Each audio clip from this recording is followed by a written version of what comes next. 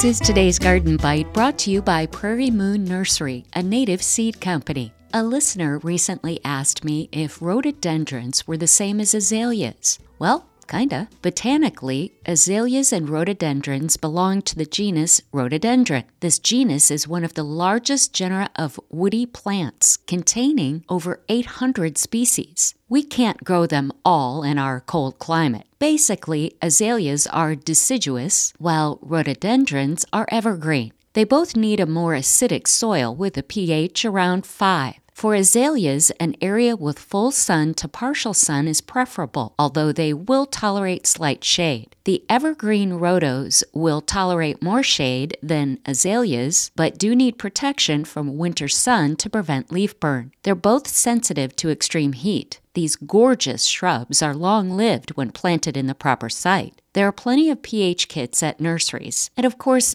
talk with the folks at your local nursery to find the best cultivars. When planting, use a knife to cut through circling fibrous roots, which can ball up in those containers. Pull the roots apart and spread them out. More on that on GardenBite.com. In the meantime, there are some stunning choices out there, including the Northern Lights series from the University of Minnesota. Pictures on GardenBite.com and more information. Very generally speaking, they are a more mid-sized shrub. Check out my website for some beauties, including Aglow, Lemon Lights, and the very popular PJM.